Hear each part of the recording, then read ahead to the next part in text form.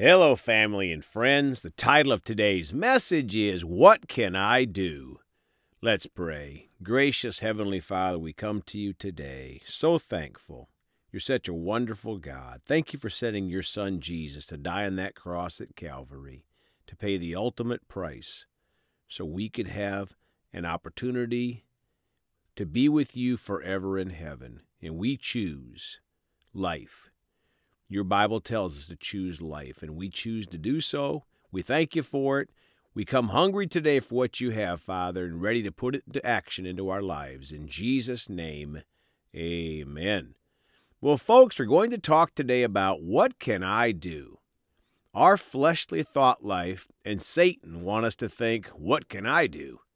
I'm just so-and-so, or I'm not good at talking to people, or I don't know enough of the Bible, and on and on.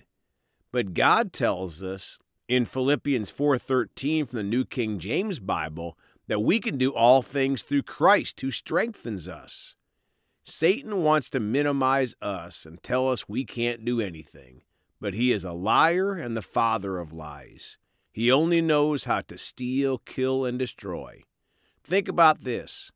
What if the only thing you ever did in your life was to lead one person to a personal relationship with Jesus? How valuable is that to that one person that can spend eternity in heaven instead of eternity in hell because of what you did by working with Christ? Well, let's begin by talking about the number one example of what one man could do, and his name is Jesus. He was all God and all man. Let's start today in Hebrews 4:15 in the Passion Translation. He understands humanity, for as a man, our magnificent king, priest, was tempted in every way, just as we are, and conquered sin. My friends, Jesus was human with flesh like us. He was tempted in every way, just as we are, and he conquered sin. He defeated death, hell, and the grave for us. He did not do his own will. He did the perfect will of the Father. He lived a life free of sin and then paid the price on the cross for our sins. There is no better example of what one person can do. Well, that's great, Brother Greg, but I'm just little old me. What can I do? Well, let's read Acts 13:22 in the Amplified Bible. And when he had removed him, he raised up David to be their king. Of him he testified and said, I have found David, the son of Jesse, a man after my own heart, conforming to my will and purposes, who will do all my will. Folks, what if King David had said, what can I do? And rejected the plan of God? We wouldn't be talking about him right now. But he was a man after God's own heart. And David chose to do God's will. Well, most of the time, he did God's will.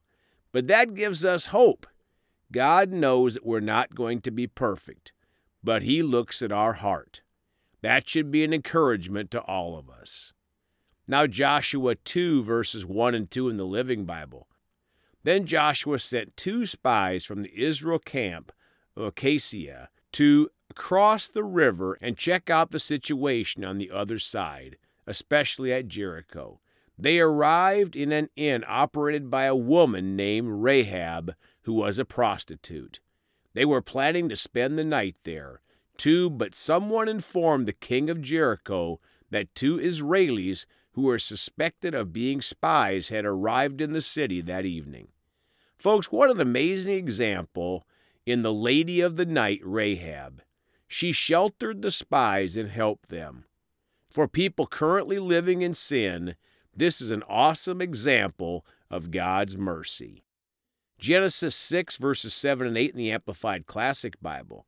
So the Lord said, I will destroy, blot out, and wipe away mankind, whom I have created from the face of the ground, not only man, but the beasts and the creeping things and the birds of the air, for it grieves me and makes me regretful that I have made them. 8, but Noah found grace or favor in the eyes of the Lord. My friends, if it wasn't for Noah, none of us would be here today. What if Noah said, "What can I do? I'm just one person. You want me to build a what? A huge ship?" But Noah found favor and grace in the eyes of the Lord. And Noah was just an ordinary man like you and me. He chose with his free will to love God and serve Him. Luke chapter 1 in the Amplified Bible, verse 35. Then the angel replied to her, "The Holy Spirit will come upon you, and the power of the Most High will overshadow you like a cloud. For that reason, the holy, pure, sinless child shall be called the Son of God." Verse 37. For with God nothing is or ever shall be impossible. 38. Then Mary said, "Behold, I am the servant of the Lord. May it be done to me according to your word." And the angel left her. Folks, what an awesome example in Mary in what we can do for God. Well, having the Immaculate Conception is out for us, but we can do so many other things for God if we choose to listen to the still small voice of God and then obey that voice and do God's will in our lives. And remember, nothing is impossible for God. Acts 9, verses 1 through 6 in the NIV, Saul's conversion. 1. Meanwhile, Saul was still breathing out murderous threats against the Lord's disciples. He went to the high priest and asked him for letters to the synagogues in Damascus, so that if he found any there who belonged to the way, whether men or women, he might take them as prisoners to Jerusalem. And he neared Damascus on his journey. Suddenly a light from heaven flashed around him. He fell to the ground and heard a voice say to him, "Saul, Saul, why do you persecute me?" "Who are you, Lord?" Saul asked. "I am Jesus, whom you are persecuting."